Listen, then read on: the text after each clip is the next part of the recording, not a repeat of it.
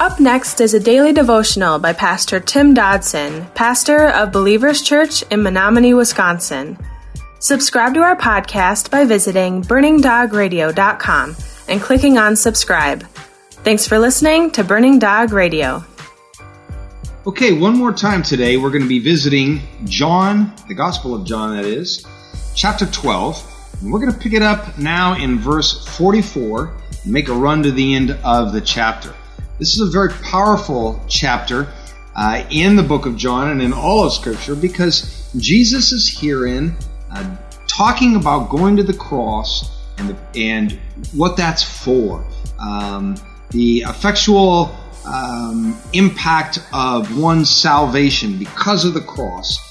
And again, he's inviting all the listeners to join him in dying to this world and living into the kingdom. So, finishing up chapter 12 today, in verse 44, he says, Jesus cried out and said, "Whoever believes in me, believes not in me, but in him who sent me.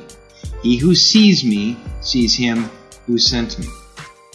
Now, Jesus herein, clarifying his position for all within earshot, as well as all the generations to follow, clearly binds himself wholly to the Father God, and he does so in a relationship that's really beyond anything that we personally can obtain.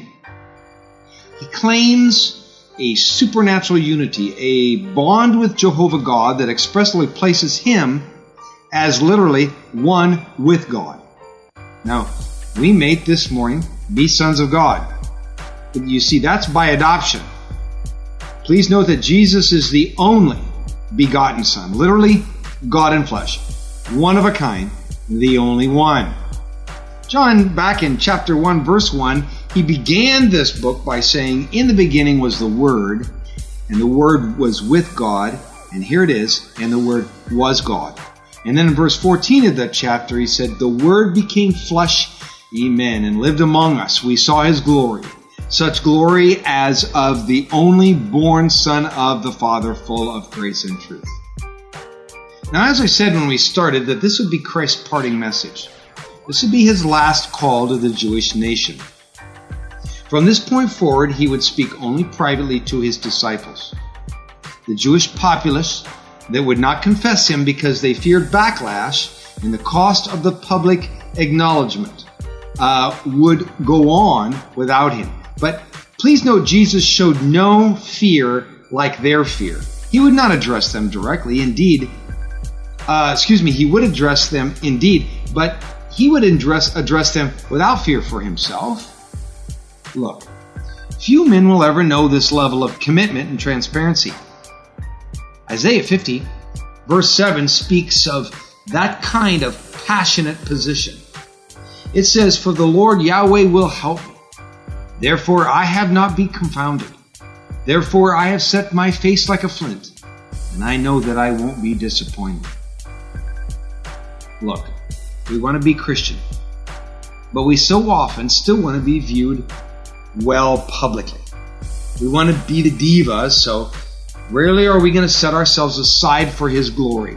Rarely are we going to join Jesus on the cross. Rarely are we going to say the way it is. I mean, we don't want our Facebook friends to think we don't have it going on, right?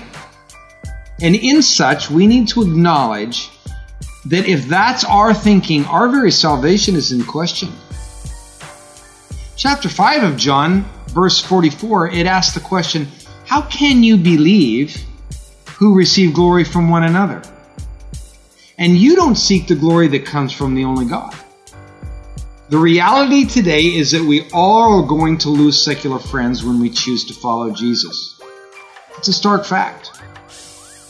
Seldom do we actually have to depart from them, because to come out from among them and be separate, as 2 Corinthians 6:17, that generally is not going to need to happen, because I think factually they're going to slowly slip out the back because you're kind of creeping them out with this Jesus stuff.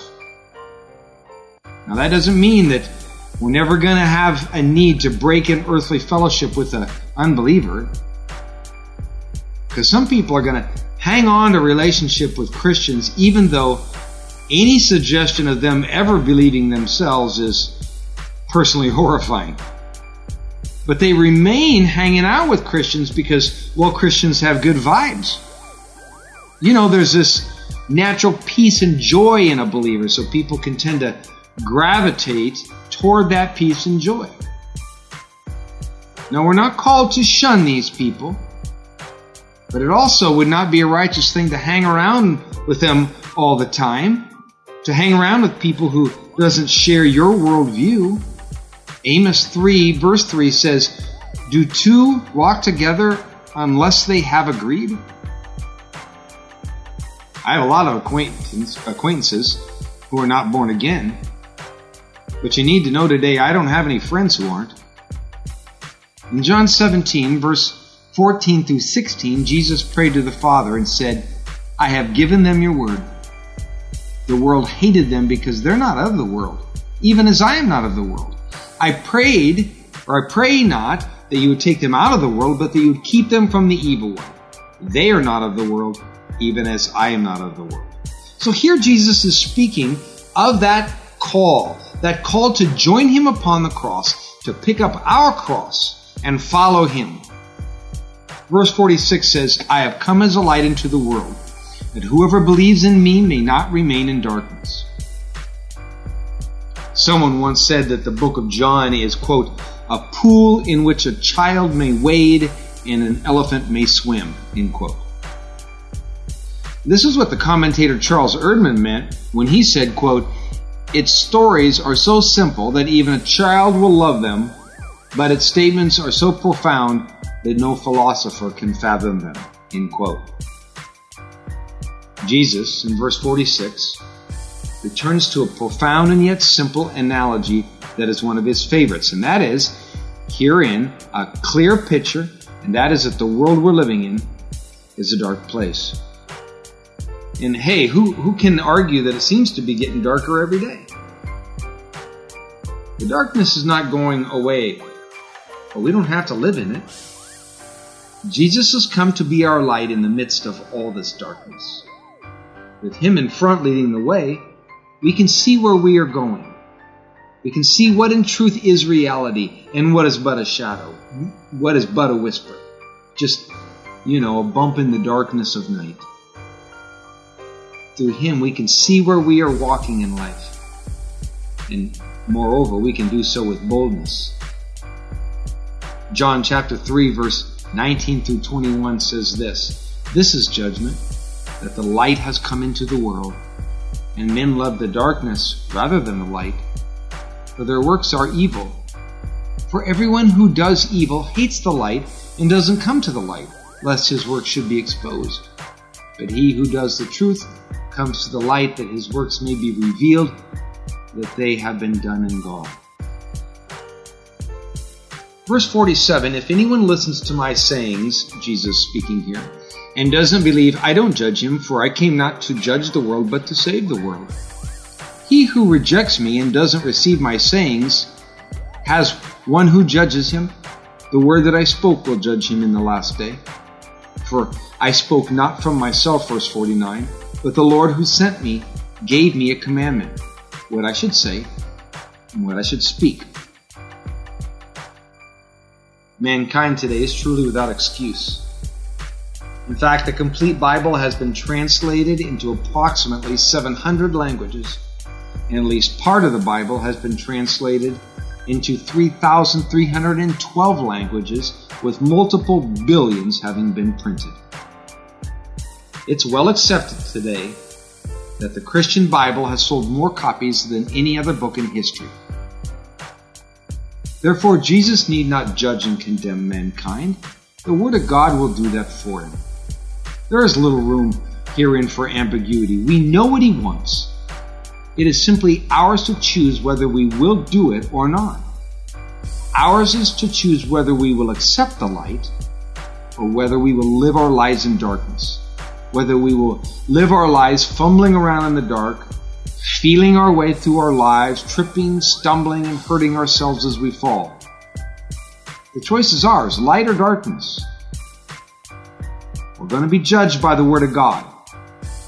We will not be judged by our good works. We will not be judged by what we think religion is. No, we will be judged by the Word of God. And finally, in verse 50, it says, I know that his commandment is eternal life. These things, therefore, which I speak, even as the Father has said to me, so I speak.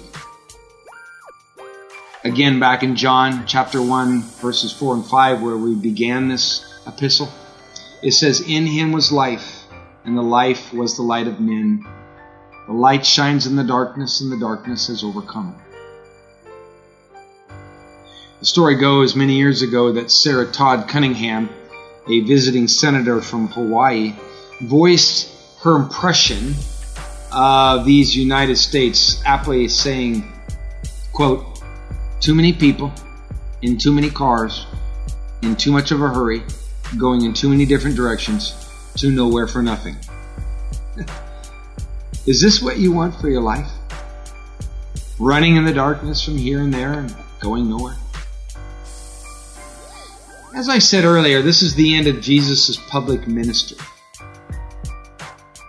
His last words to those who would shout to him, Hosanna, Hosanna, but then even a few days after would shout at him, crucify him, crucify him. He tells them again, I'm just telling you what God wanted me to tell you. What God wants is to give you eternal life. The choice is yours. Light or darkness, death or life. Please note that Jesus ends this chapter not with an I think or an I hope. Jesus ends this chapter with a I know. What do you know for sure? That was our daily devotions by Pastor Tim Dodson. To learn more about Tim Dodson or Believers Church, visit jfbelievers.com.